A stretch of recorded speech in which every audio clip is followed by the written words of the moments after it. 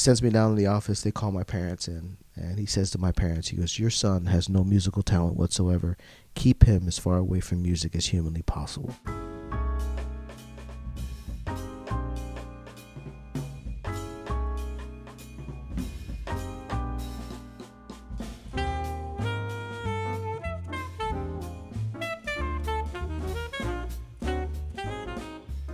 Hello, everyone, and welcome to the Voice Equals Power podcast, where we explore the big question: how does an artist find their voice?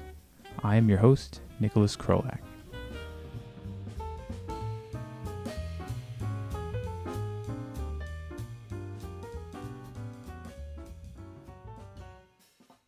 If you like what you hear today, you can keep up to date with my travels through sonic space at my website, nicholaskrolak.com, or on Instagram at Nicholas_Krolak.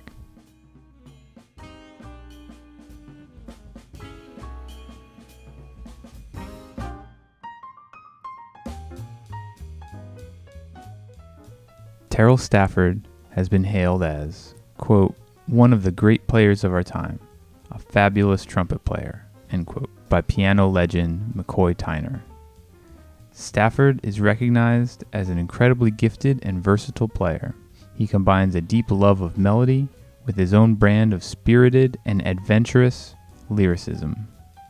Stafford's exceptionally expressive and well-defined musical talent allows him to dance in and around the rich trumpet tradition of his predecessors while making his own inroads. Stafford is the Director of Jazz Studies and the Chair of Instrumental Studies at Temple University, founder and bandleader of the Terrell Stafford Quintet, and managing and artistic director of the Jazz Orchestra of Philadelphia. Stafford is renowned in the jazz world as an educator, performer, and leader, and has received countless award nominations and accolades.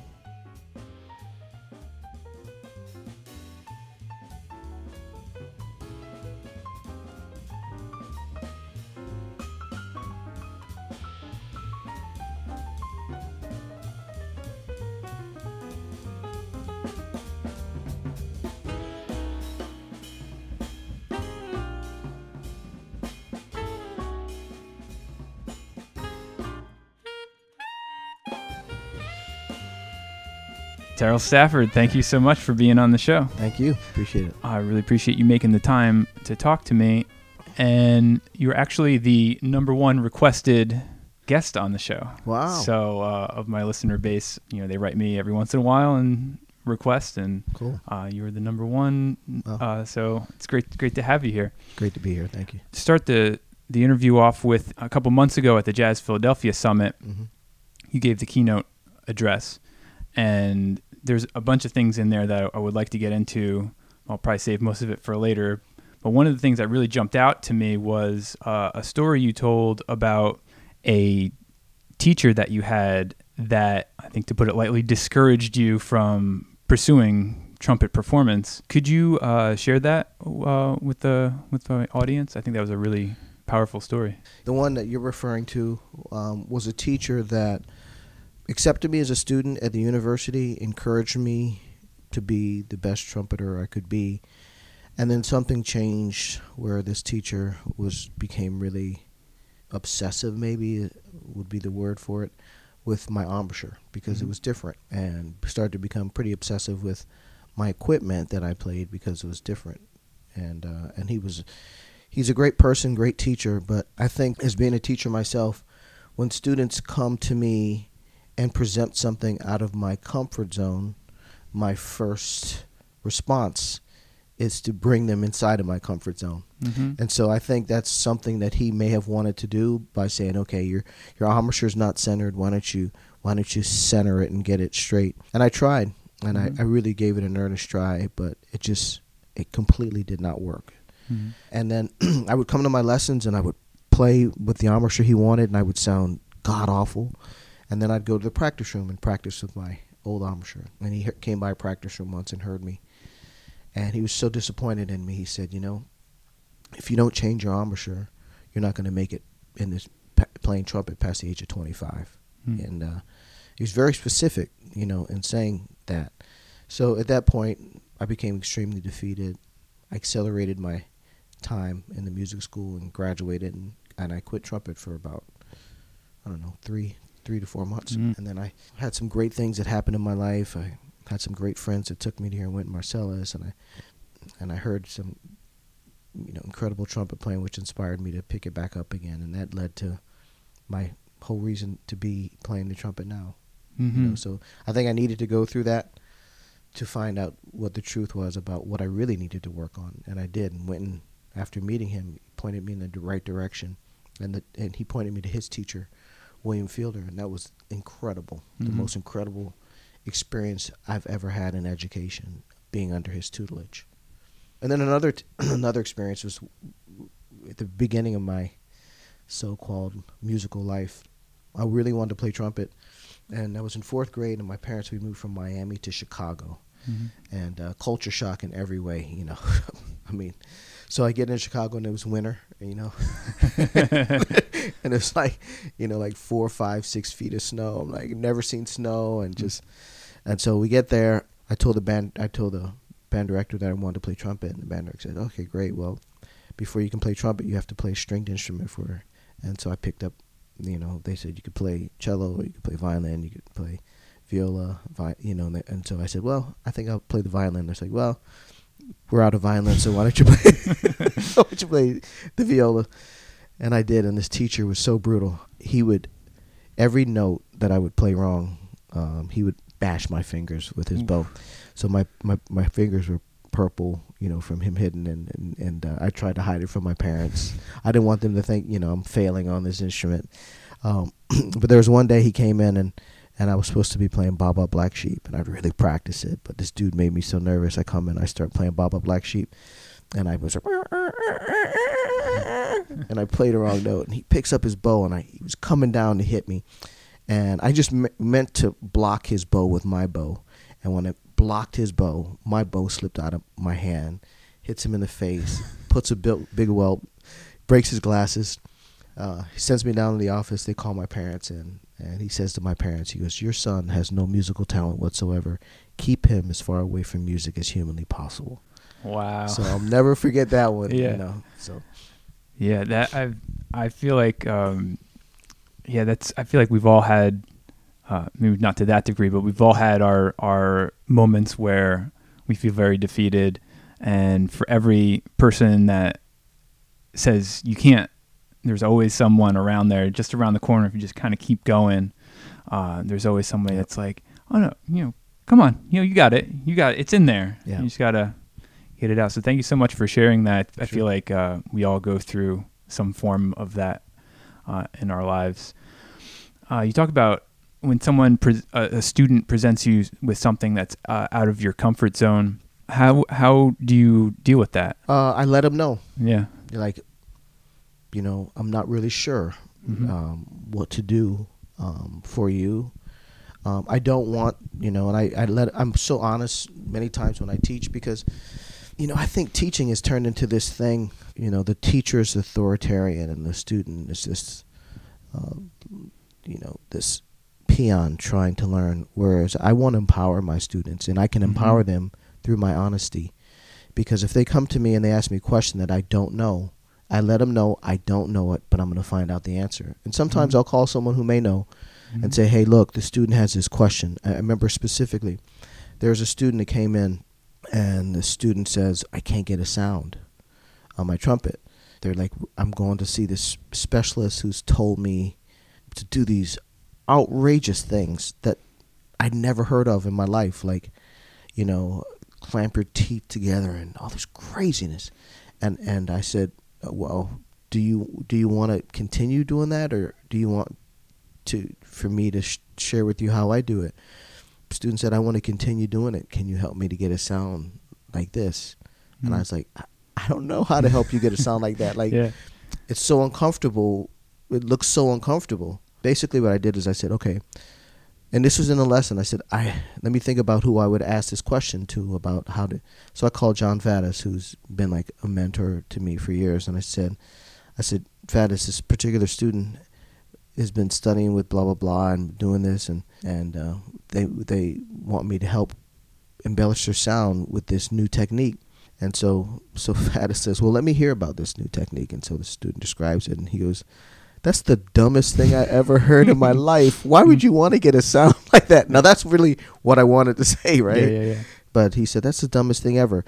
And he says, what I would suggest for you to do is if you're in the studio with Terrell Stafford, embrace what he has to tell you and find out the way he does it. Mm-hmm. When you're in the studio of Wynton Marsalis, embrace what he has to do and see what he has to tell you. When you're in my studio, embrace what I do. And he told the student, he goes, to be a great student, you have to be open.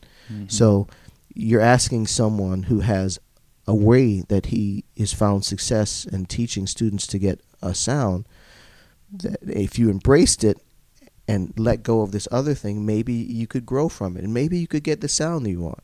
Mm-hmm. And the student said, okay, point well made. We got off the phone. He goes, show me what you have to show me.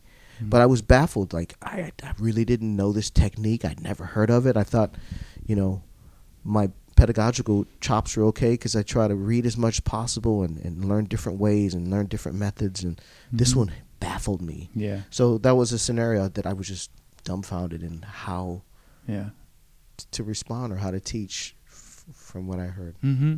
That reminds me a lot of a theory of sales that I've heard of recently. I can't remember exactly what the theory is called, but it deals with the difference between selling something in the information age versus before the information age.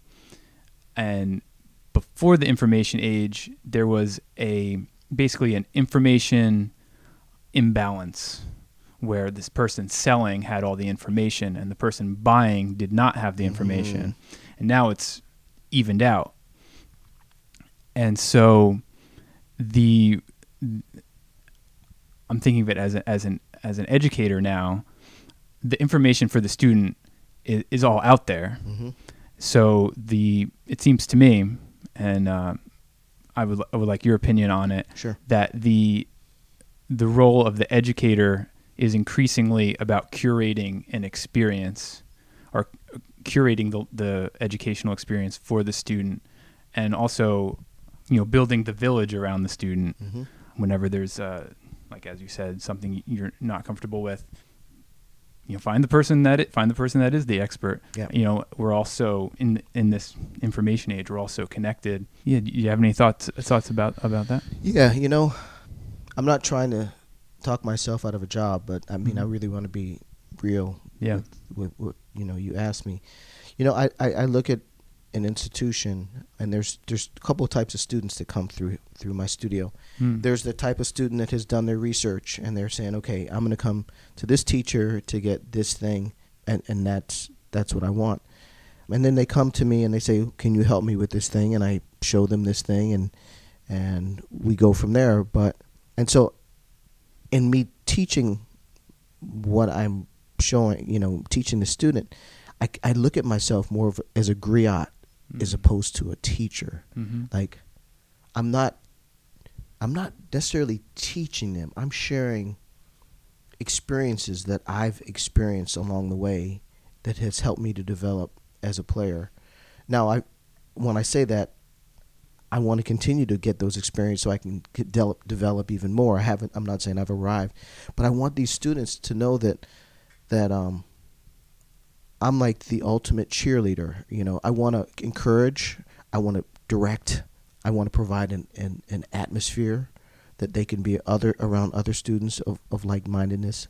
I want them to be in an atmosphere that they can find out different experiences from teachers here that experience similar things to me and different things for me. So I want to provide, you hit it on the head, I want to provide, I want to be the incubator, for this talent. I want them to sit inside of this office and mature and grow as a player, as a person. And then when I feel like I don't have much more to offer, then I want to be honest and mature enough to say, we've reached our end. I think you should go study with such and such now. Yeah. And then get what you can from them.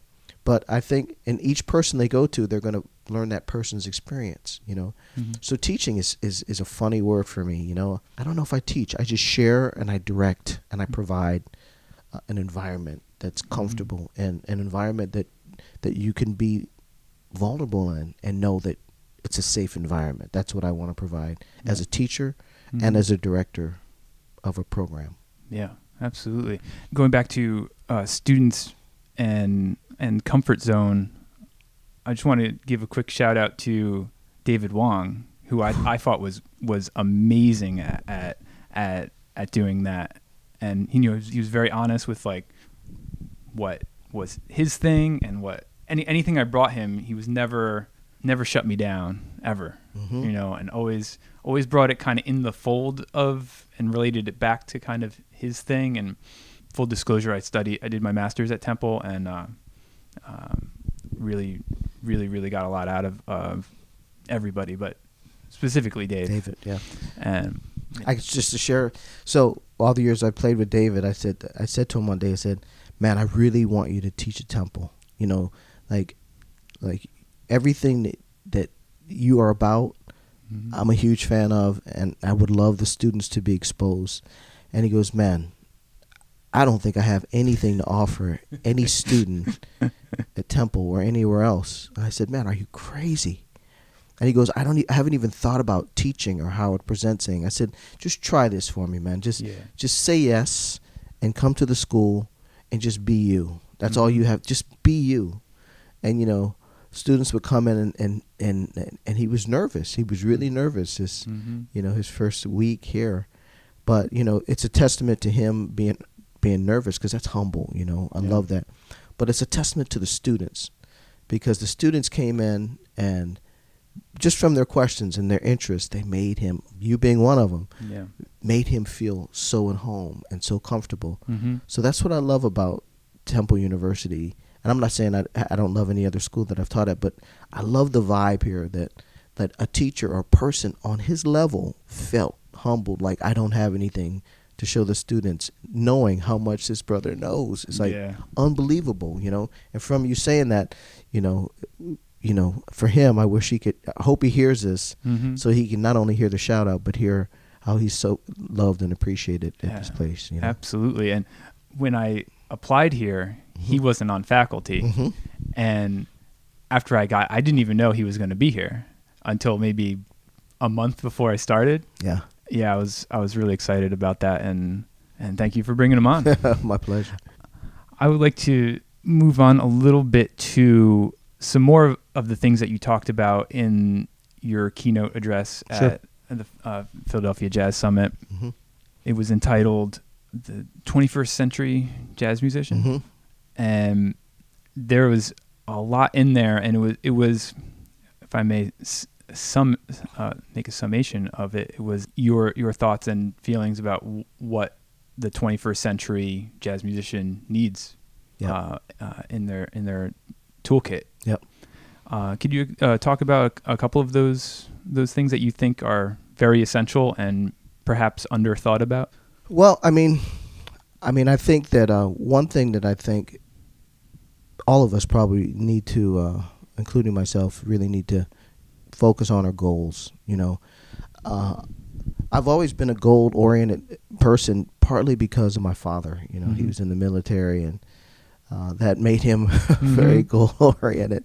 And so he's very strict, and he's a creature of habit. I'm everything he is. I'm not sure how strict I am, but I'm a creature of habit. And so placing goals, and it just not even just writing down goals, things that you want in your life, is important, because that's your vision. When people say, what vision do you have? My vision are my goals.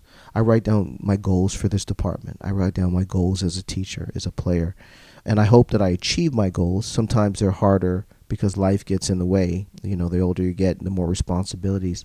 That's why I always tell the students, like, enjoy this time. Like, you don't have to worry about a mortgage right now, bro. Enjoy this ride. Because when life kicks in, it's not as easy, So I talk about goals. I think goals are really important. The roles of colleges and universities now. And that, there's so many naysayers that tell students, it drives me crazy, there's no more Art Blakey, so you're never going to have that experience, there's no more places to play and blah, blah, blah. To me, that's just like a crock. That's just, I think there's opportunities for anyone who's eager, So the role of colleges and universities have taken the place of the Art Blakeys and the Bobby Watsons and maybe the Terrence Blanchards. But you could still have many, many opportunities through the school. And that's why I think it's important, like at Temple, to bring folks in who are doing, like David Wong is doing. When you look at his calendar, that he's doing. He's the busiest man in show business. And why is he doing? That's something that every student should be saying. Why does everyone have him on a gig or have him on a session? How is he different than me? What does he have to offer that's different than what I have to offer? So that can really help. So I think finding out the roles of colleges and universities, marketing, PR, branding is so important. Looking at ourselves as a product. Is it good enough just to play great? No, it's not. If you get a lucky break and you happen to win that Herbie Hancock competition, that'll provide you on a different trajectory than if you finish college in 4 years. How do you brand yourself? Where do you go? How do you seek that? So I think that's really important. I think finances are really important. Something that no one really wants to talk about. My kind of investment person always tells me, be careful about speaking about investments because if you give the wrong advice, people can blame you. So I don't necessarily say invest your money in this Fortune 500 or here, but I speak about, saving, investing, managing. Yeah. That's a huge thing, Time management is a huge thing, how much time do we really waste? And life will tell you how much time you waste, because, when you have more responsibilities, you have to figure out ways to utilize your time, and so I speak, and things that I'm speaking to you, I try to speak to my students about. I'm doing that same kind of keynote here. That keynote, it's more of a workshop that Gerald asked me to do as a keynote, but I do it as a workshop to go around to different schools. I just did it in Finland, doing it here on campus in a couple weeks. I'm doing it for a high school program, and so I think it's really important just for musicians to think outside of the box, like, oh, there's no gigs. Sure there are. Let's look at where the gigs are. Let's look at your niche. Let's look at how you sell yourself. Let's look at, like in the meeting we were at yesterday when a presenter said it would be great if musicians had some headshots or bio. How do we get that? Where do we go? How can we get this stuff done? And that I want to be that resource for anybody who's interested. And so that's why this keynote came up and the idea for it. And then I'll part of the keynote that I think is important, most important to me, is collaboration and community. That's been so amazing to me, and it's been new to me. I never thought about collaborations and really community until maybe 5 or 6, maybe 7 years ago. The mayor of Philadelphia came to me and he goes, "Hey, I want you to start a jazz orchestra of Philadelphia." And I said, "No, I'm not interested." And they just think about it. I said, "Okay, I'll think about it." So I called Wynton Marsalis and I said, "I need your help. This is what happened. They asked me to start this jazz orchestra of Philadelphia. I have no clue on how to do this. I don't know anything about it." And he goes, "First of all, I think you should accept it." I said, "Really?" He goes, "I think you should accept it." And he goes, "When you accept it, I want you to think about 2 things, collaboration and community." And I said, "Okay." So I said, he goes, "You're going to have to collaborate with folks, whether it's the politicians in town to make sure that this band is funded, finding sources to be your your fiscal sponsor. And then he goes, and I want you to think about community. Think about what Philadelphia is missing to you." And he goes, "What do you think is missing?" And I said, "Well, there's North Philly, the musicians there, and the musicians in South Philly because of the 2 schools." And he goes, "Well, what do you think?" I said, "Well, if it were up to me, I'd find a way to bring them together." And he goes, "Well, let this orchestra provide collaborations and community." So the jazz orchestra is teachers from Temple, freelance musicians, people that have been in Philadelphia or maybe in New York now that have roots here, and it's university arts teachers all come together to play in this group. I love it. And so basically what it's done in these 7 years, all the students from both schools come out to the concerts and they hang out in the lobby of the Kimmel. Everybody's hanging out. And so it's beautiful. Collaborating with different people, whether it's now I've collaborated with the Philly Pops or collaborating with different artists, from Jimmy Heath to Benny Golson to Kenny Barron, we did this gala event. So Winton says, okay, here we go about our collaborations. He goes, for your gala event, you can't afford to have anybody on a gala event. So I want you to go and talk to the musicians and say, would you play on my gala event? I'm trying to do this for community. And he goes, watch what happens. So I said, okay. Start asking people, Jimmy Heath, all these folks, everybody said, yes. Mm-hmm. I called Winton. I said, okay, it worked. Will you play? He goes, yes. So, it's like, it's been unbelievable. Like, it sounds like, it sounds so easy, but collaborating and bringing community together has changed my life. Mm-hmm. Here at the school, I've tried it here. It's been incredible.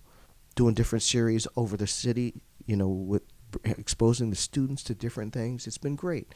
So, in a sense, that's what my keynote was about. My final piece was community and collaboration. Mm-hmm. But there was time management. There was how to be your own manager, how to be your own booking agent, how to manage yourself as a musician. Yeah. Because we can't afford commissions. We don't want to afford commissions at first. In time, maybe we do. If we're Christian McBride and we're overwhelmed and overbooked and overwhelmed and we need help guiding and directing our life, sure, find someone to help. But for most of us, we just need to find skills. And if you learn these skills, when you want to go out and find someone, you'll know exactly what you need. You'll know what you need. And you just won't get someone for the namesake or for the profession's sake. Yeah. I feel like that's a really big thing I look for in different, when people put out a record. Mm-hmm. I'm looking at the band and I'm looking at a great example is saxophonist Alexa Tarantino, Mm-hmm. who I interviewed for the show a couple episodes before this one. Mm-hmm. And her band on her debut album, I would never have thought of putting those people together, and it's so beautiful. Wow. And she could have, or one could just go for like the big name. Yep. And even though the people on a record are big names, Yeah. It was just so good, and the vibe was so tangible. Wow. And I think there's something to be said for that. Yep. You talked a bit about one of the things I really liked about what Winton told you was accept it first and then do it. That's right. I love that. That's something I've been trying to live by. Just get it out there, do it. It's not going to get done for you. And that's a big theme of this podcast, I seek out in guests are people who are just doing stuff. Yeah. So thank you so much for sharing that. Mm-hmm. Can you talk a little bit about time management? I think that's huge, and been getting into thinking about it more and more as I get older and have more responsibilities, and just trying to get the most out of what little time you may have.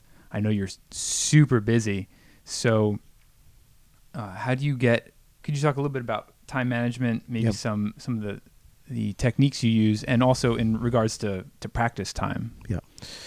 So when I was in college, I pledged a fraternity. That's when I learned about time management. Because basically what they told me is anytime you don't have scheduled is our time. That could be a lot of things when it's the fraternity's time, not your time. And so I started to realize how much free time I had, because I would turn in my schedule and it'd say practice in the morning for, an hour or 2 hours, and then, classes, and then there'd be a break, and then there'd be another break, and there'd be lunch, and then there'd be some classes, and there'd be some practice, and then another break. And every break that I had to report to them. And I was like, this is crazy. I'm with them more than I am doing my own thing. So then I started to look at my schedule and say, wow, all this free time I have from 5 a.m. in the morning, that's when they started to look at my schedule. So after about a week, I said, okay, this has to change. Yeah. So now instead of me practicing at 7 a.m., I would get up at 5 a.m. I would go to the gym or work out or whatever. And then at 6 a.m., I would start like my breathing stuff and start to practice over the music building at 6 and practice from like 6 to 8, 6 to 9:30. Go to my classes. I'd finish my classes, and after I finished my classes, that period I had in the morning was like my maintenance kind of thing. And then after my classes, when I had my next break, I'd start working on my growth things, like things that didn't go great with my maintenance. And I'd work on those growth things in the afternoon to fill up this time that I could be giving away. Go to my classes in the evening. I'd work on my exploration, transcribing, learning a tune. And so all this practice that I'm doing, there would be someone that would sit with me when I was pledging this fraternity and make sure that you're utilizing your time. And they didn't understand I'm a brass player and you have to take breaks. So basically, when I'd sit down to practice, it was like if I put down my session was for 2 hours, they would make me play for 2 hours, which was incredible. Yeah. Because I learned how to pace myself. I learned, how to work on different exercises, one that would build tension and one that would be a release of that tension. So there was so much I learned. And then in the evenings, of course, I'd study or I'd write my goals down and flush out how to outline my goals and put a time period on. There was just so much time that I had that I found out that I was just wasting. So then when I graduated from college, I've been obsessed with time management. So in my calendar, I write down everything. So my life now is all time management. I have my wife and I have a 3-year-old daughter. And so, like this morning, I told him last night, I said, I'm going to be up early today. I'm going to get up at 5 a.m., get ready so I can start to practice. I need to shed. So I got, a couple hours in this morning. I made a 10 a.m. interview. We're interviewing candidates for a position. I made that. I'll meet with you now. After we finish, I have another meeting. And then there's great saxophonist Ben Wendell is the guest here for the Jazz Cafe. So I'll introduce him and hear that music. When he's finished with that, I'm not sure if I'm going to grab a bite, but I'm going to pack. Tomorrow I leave to go out on the road for close to 2 weeks. So I need to. I'm a cube packer. I'm not sure if you've heard of cube. No, the I have cube not. system. I'm a cube system packer. I know this is crazy. People are like this. Lay it on me. So I'm a cube system packer. So basically, I live my life through cubes, and I do that physically, and I do that mentally. Like I'm a compartmentalizer. So I don't want the fact that I have all this stuff to do today to get in the way of the time I want to spend with my daughter tonight. So anything negative that may happen in my day to day with my next few meetings that could end up being really dark, I compartmentalize that when I get in my car to drive home, and I look at my packing system very much how I live my life. So I have a cube for like shirts, casual shirts. I have a cube for suits. I have a cube for dress shirts, and when I pack my bag, it's all cubes. So when I get to my destination, my first destination, I take my cubes out and I place them in drawers categorically to my cubes and how I, which cubes that I use the most. So I unpack my suits and like my undergarment cube is in with my sock cube, which is in with my, when it's time for me to go on a trip, I just use the cubes to pack. I don't randomly throw stuff in. I have all my days calculated to where I'm going to be. I know exactly what I'm going to need of each thing. I know how much my cubes will hold. Each cube will hold. Do I need a new cube? Do I not need this cube because this trip is, it's a different kind of trip. So everything's in a cube. And then the joy of my cubes are when in one particular cube, if it starts to get empty because things go in my, dirty clothes bag, that's when I get excited because I get to come home. So my cubes, my cubes are all full when I'm out, and then by the time I get home, everything's in this dirty laundry bag, and the cubes are empty, and I'm like, yes, I got 2 more pair of socks. I'll be home in 2 days to see my family. So, but that's so I'm a cube, and that's part of my time management as well. Like I don't want to spend an hour packing. I think that's crazy. People tell me, I've been packing for 2 days. When I get home, I can pack for a 2-week trip in 20 minutes. If I put my mind to it. I know how many suits I need. I know how many blah, blah, blah I need. Blah, blah, blah. Boom. CDs go here. Boom. So that's, yeah. and it's cool, Yeah. So when I go on the road, like people are like, "Oh man, I left this. Not me. Not me. This goes in this cube." And I double check myself before I pack my cubes. That's so great. That's a thing you mentioned a couple times. To summarize, was my 2 takeaways was writing things down. Yep. I feel like that's a huge thing. Just the act of writing it just gets it out of your brain, decluttering your brain. And also creating situations where you make the decision beforehand. So you don't have to think about it when you're on the trip. The decision's already made. Yep. The decision that makes 1,000 decisions or things like that. Just unpacking all that mental clutter. I feel like we get desensitized to it.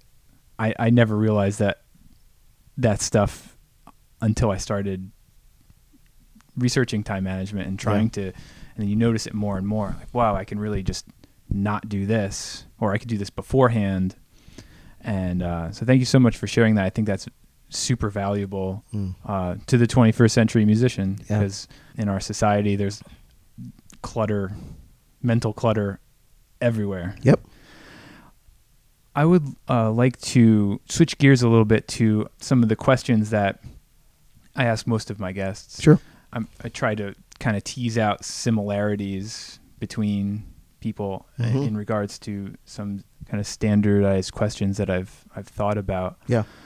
And the first was actually the first title of what eventually became this podcast. The idea was a written column that was called "How Do You Hear?" And it was very short interviews with people that use their ears for a living, not necessarily a musician, and just asking them how do they hear? Yeah. What's their process like? And I pitched that to some publications. Nobody wanted it.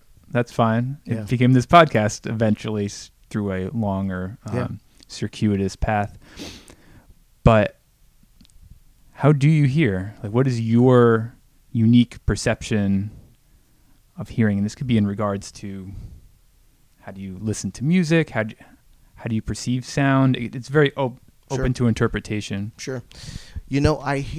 For me, hearing is everything, because I didn't realize that hearing was everything until I found out later on in life that I had dyslexia, which my mom knew I had early on because she's a reading specialist. And I never put 2 and 2 together, where I was always going to these reading specialists.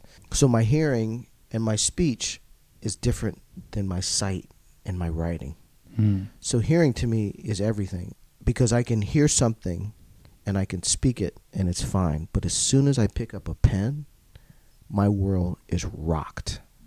So rocked. And it's always been like that. And I give so much credit to my parents, because when I was younger, they tell me stories now that they were trying to classify me as being, disabled.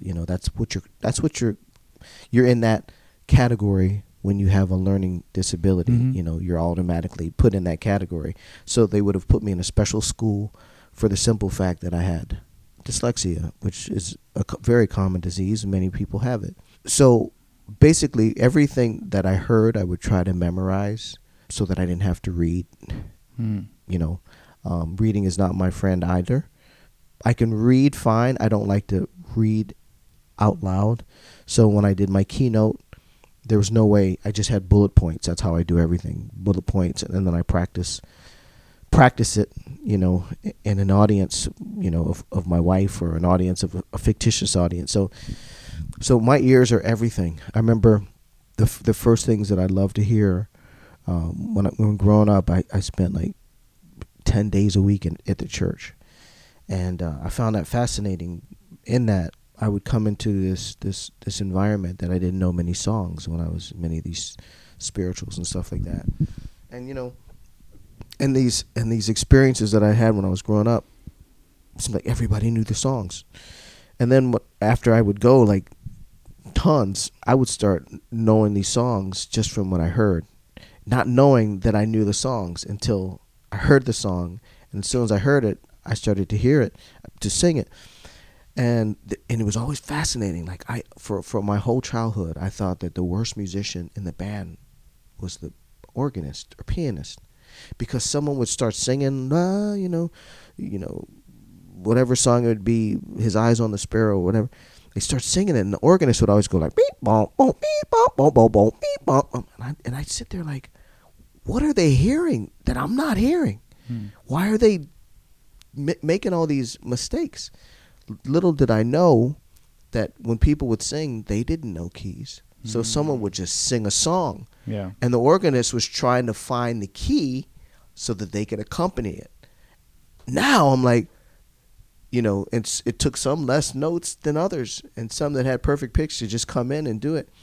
But, in hindsight, my respect grew so much from hearing these bop bop bop beep beep bop bop bom bom, and then the song would be rocking, the drummer would come in, and the bass player and it all come together, and then people would be going crazy and jumping and shouting and raising their hand. And so I've taken that part of what I heard and that part of my life to now. I love going. When I was younger, I don't get to do it so much now, but I love going on a jam session, and people would get afraid of not knowing a tune. And I love to go out and figure it out. Whether I would say G7 or, F7 sharp 9, that wouldn't be. I just want to hear how to navigate. I want to hear the melody, be able to at least play some pieces of the melody if I didn't know the tune, be able to hear where the harmony, where the bass notes are going, to be able to sit there and sing it. And so that became like my bread and butter. So learning harmony and knowing harmony, I still get directed just to hearing it, because if I hear it, then I can hear other things around it and over it and through it. And when I think about it, sometimes it detaches me from what the music is being made when I start to think too much. So for me, hearing is everything. Sight isn't so. I read music pretty well. That one of the reasons why I joined the Vanguard Jazz Orchestra, wanted to do that, because I wanted to, it's like I have to read something every day, or my eyes will get funky, with dyslexia. So I have to make sure I read. Of course, through my job here, I have to read, all the emails that come in, which is good for me. But then with music, I need to be reading as much as I can, and I used to shed just sight reading, and when I got called for the band, the Vanguard Jazz Orchestra, the Mingus Band, or the Carnegie Hall Band, or even the Lincoln Center Band, when I would get called for those bands, I would want to come in and I want to prove to myself that I could read this music if I concentrated. And the music was different for me to read than words. So all this to say is that my ears, I realize the blessing I have with my ears and what I can hear, and I don't take that for granted. Now with my daughter, I told my wife yesterday, I'm astonished to see how many words she's picked up just from listening to us. Like the art of listening. If people would just shut up in life, and just listen, there's so much you can learn. There's this great book called The 5 Love Languages, written by this guy named Gary Campbell, and one of the love languages are words of affirmation, and that's the language, that's the love language that most people need.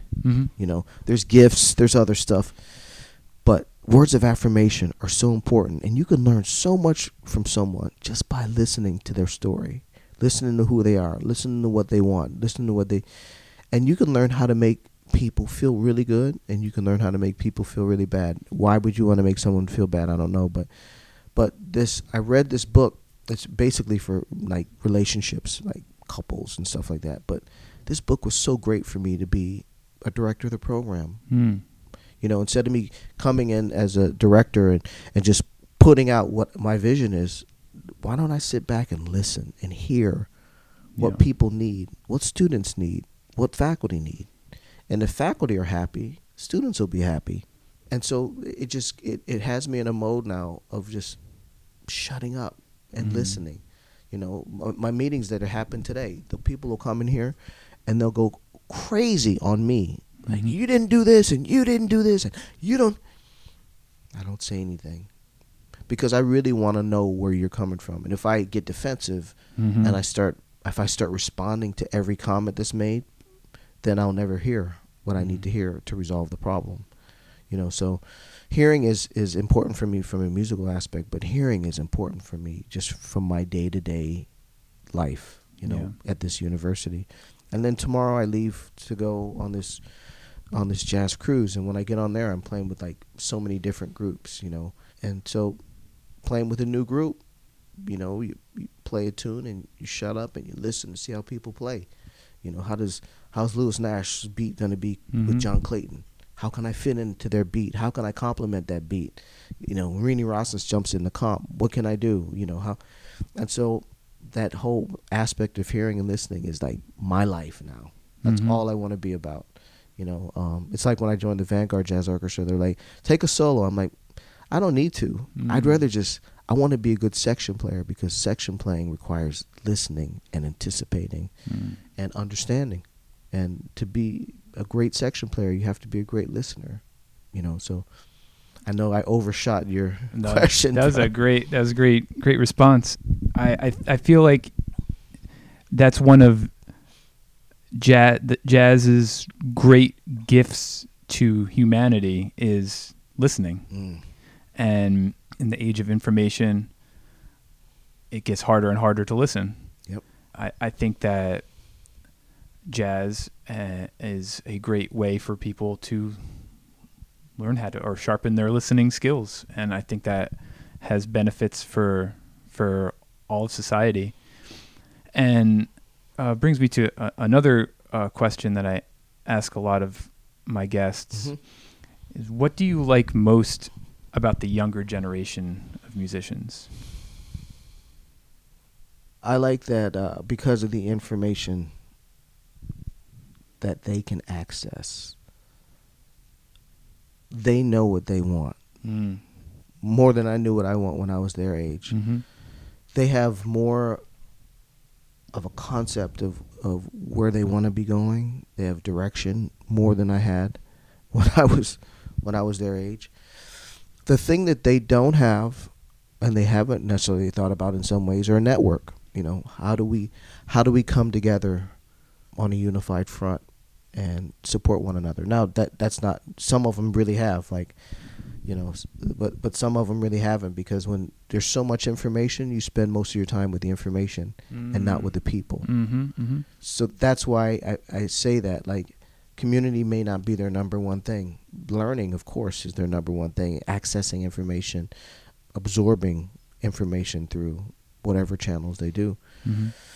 But you're not going to catch many of them hanging out, not in maybe at a music venue, but not hanging out, grabbing a bite to eat, or getting to know people and putting the phones in the pockets. And so that's what I love about the younger generation is the information they've acquired.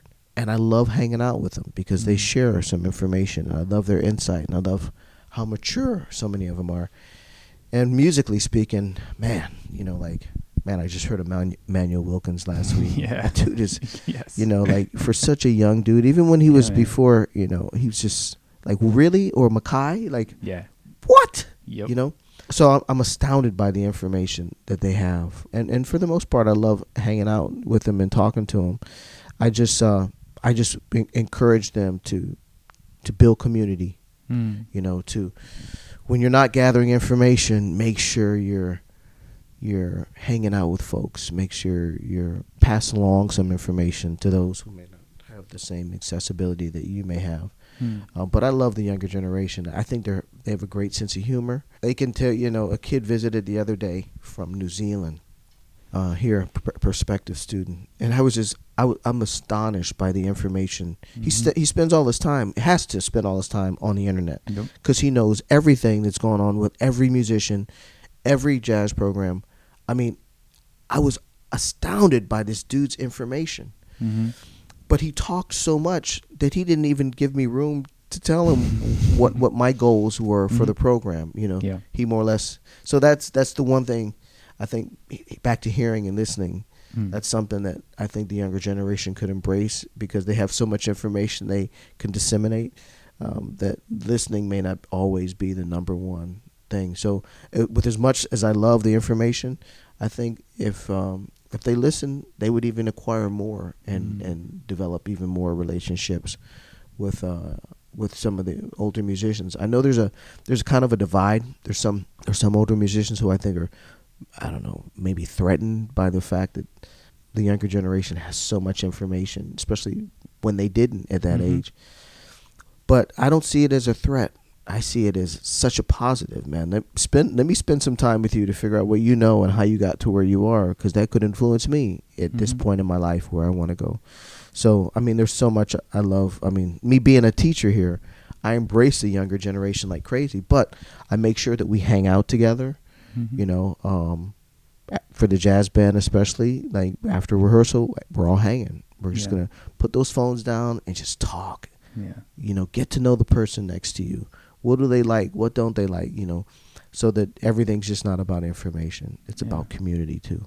Yeah, I'd like to talk about the Temple community for a bit. And you mentioned the jazz band that you lead, the Temple Big Band, which just had a couple pretty amazing achievements. One was the Jack Rudin jazz competition, and the second being nominated for 2 Grammys. Could you talk a little bit about the jazz band and maybe how you built it up to where it is and where you see it going? Well, the jazz band is something that's I get very emotional when I think about it, because when I started at Temple 24 years ago, the jazz band was like 7 people, and I remember coming to Temple. Then we weren't in Presser. We were in Thomas Hall over here, and I was coming into Presser because it's sort of classical, and I was just walking through down the hallways and said, "Hey man, do you want to play jazz in the jazz band? Hey, do you want to play in the jazz band?" They no. Oh yeah, I'll try it. Yeah. So I put together a jazz band my first year here, and nobody could solo, so I had to take all the solos because nobody would improvise, and it was just amazing, you know, like where things have come. It's just amazing. Now instead of having one jazz band, there's a total of 6, 2 of which are community based. Yeah. And you know, the community idea was, you know, I said, man, I figured we start a community band, jazz band, and there'd be no one in it. And like the first year, there were so many people, we had to start 2. Yeah. And there are alums that are in it. There's prospective students that are in the area that are in it. There's professionals, doctors, lawyers who just want to play there. I mean, it's amazing. So that's been great. And then there's 4 bands that are, you know, 4 other big bands that are for majors. But for this competition, I'll start with that and then I'll talk about the Grammy thing. But for the competition, you know, I'm not a competition person. I've never been a competition person. I've always, in my heart and mind, have wanted to be just the best musician I can be. And I want to grow, you know, I want to be around people that want to grow. So that's my focus, you know. Here at Temple, I never thought about the jazz band being the best jazz band. I just think, like, let's play on a high level. Let me bring in, like, folks that can help, you know, whether it's Dick Oates, man. I'm not really hearing where the saxophone section, how they're playing this phrase, and I know you've played it tons of times. Can you come listen to him and give me some help on how I could direct him to play it like this? And he'll come in. I have John Riley come in. I have Tim Warfield coming in. You know, Marshall Jokes come in. All these guys that I want them to come in for the students. They shouldn't just hear from me. They should hear different perspectives on the music and different outlets. So one thing I'm proud of is that I do expose the students to quite a bit in the jazz band, performing opportunities, but guest artists that come in, and just folks that I just invite in to hear a rehearsal and give feedback, you know. Could be a high school director, you know, and that's part of my community collaboration that Winton turned me on to, is that, you know, in empowering people, don't just empower your community here at Temple. Bring folks in so that an outside high school can feel empowered by what Temple has to offer and what they can offer Temple. And that's how you build community around you. So I don't want to get too sidetracked on that. But I just had a guy, Frank Mazzi, who came and worked with the jazz band and gave some feedback. And he's a high school band director. And the band took it great. And, you know, I'm sure, like, in the future, you know, we do a festival, his band will be here, and and my kids get to hang out with him, and I'm hoping in the future we could do like a joint concert together and just for fellowship and community. But anyway, back to the Jack Rudin. So when we were preparing for it, when Wynton called me and he said, "Hey man, I'm picking 10 bands in the country and I want them to come to do this competition." And he goes, "Is Temple ready?" And I said, "Well, no, but we'll get the music and we'll work on it." And this was like August, And we were accepted to the Midwest Band and Orchestra concert this year, which is huge. So we started preparing and just started practicing and paying attention to detail and sectionals, and some I'd come listen to, some the students would do on their own. And when we went to this Jack Rudin thing, we were preparing for it, and the students were like, "Do you know what the prizes are?" And I was like, "Who cares? That's stupid, man. You don't play jazz for a prize. We don't do that. We play jazz for our spirit and our soul." And I said, "Let's forget about a prize and forget about it being a competition." I said, "There's two things. If we're going to do this, when we go to New York to do this, I want you to come away knowing at least 10 or 15 people more than you knew before you left." And then the second thing is I want you to make sure that every single band that plays, you find a way to go and encourage and compliment every musician that played. And if you do that, that's all I can ask for. And then play on a really high level. Let's take it seriously and play. And we went and we had our rehearsal with one of the Lincoln Center mentors, and it was Elliot Mason, who's been to Temple before doing stuff. And Elliot just broke things down. He's like, "You guys sound great, but if you want to sound really good, let's start contributing. Everybody give me some feedback on what we could do to make it better." And they did. And we were fixing dynamics, and in that day we fixed a lot, in our rehearsal time. It wasn't just like we're just going to show off for this dude. We actually just worked in this, in this rehearsal time that we had, and the band came and played great. And the last thing, to be honest with you, is that I thought we would win. Not to say that they're not a great band. I just didn't think about winning. So when we were sitting there and they were announcing like best sections, I didn't think anything of it. I was like, best trumpet section, best rhythm section, Temple, going in outstanding soloist, such Temple, outstanding trumpet. And I'm like, what? And so we did make the finals that night. So we were the 4 bands that were selected to play on the evening concert, and the competition went into the evening concert. And the kid, they came out and they just played and had fun and were encouraging each other. And it was like a party on stage to me, I'll never forget. They were like in 3rd place, Michigan State, and I was like, "Oh man," because they sounded incredible. I thought they were going to be, and they're like 2nd place in Indiana. I was like, "Oh man, they sound incredible." And then North Texas, the guy from North Texas was 2 people away from me, and we were all on stage, and I just knew they were going to be like 1st place North Texas, and 1st place Temple University, and I stood there and I'm watching the students jump up and down, and I'm like, "Why are they jumping?" So it was pretty incredible. It was a great feeling to do so, but honestly, it was sad too for me. I went and I accepted the award from Wynton, and I shook his hand and I gave a little speech, and then I turned around to walk past my colleagues back to my spot, and I could see the faces of my colleagues. And that made me so sad, because I was like, why do they have to be winners and losers? Yeah. Why? That hurts, So, but, it was still cool, We won and we went out and we celebrated. And then the Grammy nominations at 7-8 years ago, Dean Stroker here said to me, "I want you to be chair of the classical program."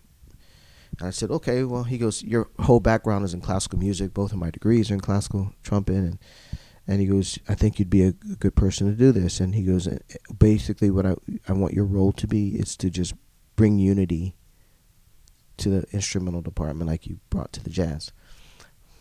Not as easy, different kind of mentality and so.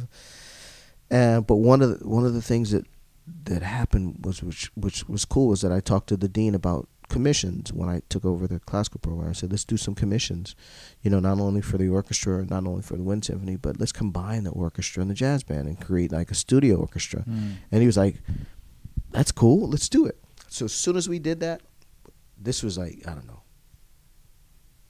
7 years ago, 6 years ago, 7, 8, I don't know, got nominated for Grammy. The next collaborative project got nominated for the Grammy. And so now this collaborative project with Oates and myself, we did a Sinatra one, and I don't think that got nominated, but this one, got nominated, for the Grammy. It's special, it's a representation of the whole instrumental program, jazz, classical. Everybody came together to make this music. Vince Mendoza, who's an incredible writer and arranger, did the music, and he came in for a whole week. He was an artist in resident. It was incredible. I mean, performing his music, having him there conduct. I mean, I watched him every night make notes, and he'd do rewrites of his piece, the things that didn't work. Man, I love that. I love watching how he deconstructed, but then put it all back together, And I know the students had to appreciate that. There's an act of humility. He could have left it and said, it's a college group. It'll be fine. But he didn't, man. He paid attention to detail. He simplified. Then that was the thing. Things that he wrote that were complicated. He was like, why did I write that? That's dumb. Let me work on it tonight. And he'd come back and work on it, and we'd rehearse it. And it was great. He'd ask input from the students. He did masterclass. He did one of the best masterclasses I've ever heard in my career. I learned so much from his masterclass. I mean, it was a PowerPoint presentation, so I thought that was super slick. But the beginning of his masterclass, he just pushed his computer, push play, and his whole collage of music, his whole musical life, he had someone put it together. And he went from like Motown to the Philadelphia sound to blah, blah, blah, to the blah, blah, blah, to blah. And all these different things from classical to jazz to hip hop to blah, blah. And it was just his life, a collage of his musical life. It was pure. It was so beautiful. And then he had his arrangements, his different, projects that he had. And he was highlighting some of his rhythmic concept for arrangement, his harmonic concept, his reharmonization concept, all PowerPoint, with recordings that I learned so much. I love so the Grammy thing was great that we got nominated, but that week he was here, my spirit was uplifted. Thinking you could see my excitement. Yeah. I mean, this dude broke it down for me. It was just very, very inspiring. And at the end of the day, after we recorded it, it was a hard day of recording. Students learned a lot. We recorded all day. I mean, by the end, nobody could even speak. I mean, our brains were like so fried. And you're a little discouraged when you come from a recording day because, you want to put out this energy that's like, just like a live performance, but you can't. So, learning how to record was something that they learned that particular day. And it all came out good, and Grammy, got nominated. But the process was more important than the outcome for me. Absolutely. All about the process. All about the process. Well, thank you so much for spending this time with me. And I'm sure we could talk for many, many more hours about all things jazz and life. But I know you have some more meetings to get to today. Before we say goodbye to you, where could my listeners find you and keep in touch with you and see what you got going on? Well, my website is probably the easiest thing, www.terrellstafford.com. I'm trying to get better with Instagram. My Facebook, I'm pretty good with that just because I don't do it. Someone does it for me. But he does a really good job with saying where I'm going to be. And that's kind of how I use my Facebook to say, hey, here's what we're doing. But, for Temple, just the Boyer website, you can find out everything that goes on here at Temple. But in the Philly Pops, now that we've kind of have this partnership with them, they're going to start helping to promote what I do through them as well. So it's kind of, those are the spots to keep up and keep in touch. I love to be in touch with people. I'm a talker, as you could probably tell. So when I do have performances, I love getting to know people before, after, and during, if I can, performances. So for people to keep coming out and supporting live music, whether it has to do with me, my personal groups or a student group or my colleagues, keep doing it. There's nothing that can replace live music, that experience that we all have. And we need to get as much support as possible so we can get these venues happy and keep them alive and keep them going so that we have outlets to play this music. Absolutely. Thank you so much, Terrell Stafford. I really appreciate it. Thank you. Appreciate it, Nicholas. Thanks for listening to the Voice Equals Power podcast. For me, this series is a labor of love. My goal is to help document the making of jazz history in this moment. If you have any suggestions about who you would like to hear on the show, drop me a line. Thanks for tuning in, and remember, your voice is your power.